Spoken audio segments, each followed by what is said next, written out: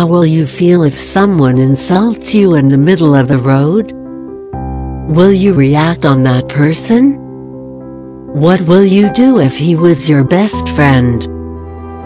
Most of us might choose instant reaction, because that insult will lower down one's respect. You will feel that people are thinking you are doing nothing. So in order to gain back respect, you will fight back. Isn't it? People choose this way because they feel hurt as their emotions are hurt. And when they are hurt, they don't try to understand the other's point of view.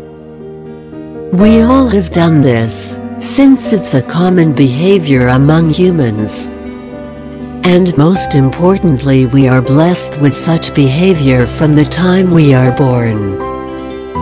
Actually, it depends on us, that how we take this value in order to turn it to a benefit. Ego can be healthy when it is seen through supremacy and domination point of view. When someone suffers through such powers, then one has to fight back. But this is not true in the case of a grudge. Though it might look like healthy boundary, but deep inside we are always killing our emotions.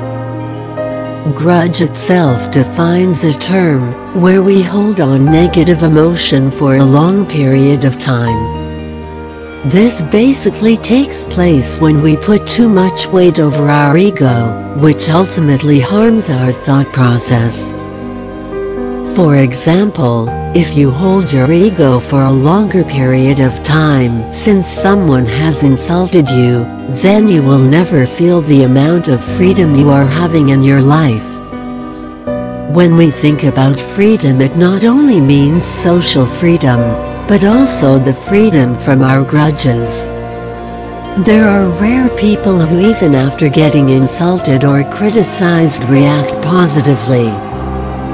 But it doesn't mean that they lose their respect. This is a major misconception among people.